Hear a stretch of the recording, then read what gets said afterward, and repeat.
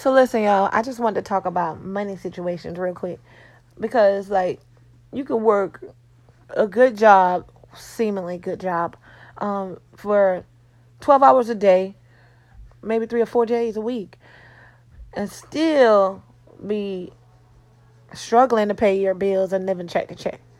Now, how do you save? How do you get started with wealth when society and the way things are now, cost of living, social media, all those different aspects causes you to change and do things that you wouldn't normally do if you were, saving or trying to live a prosperous life. Those things are kind of hard to do when you got influences on TV and influences on around you that, like, you see people doing seemingly doing well, and they're buying all this Gucci, Prada, all this stuff, and driving nice cars and stuff and have a nice house.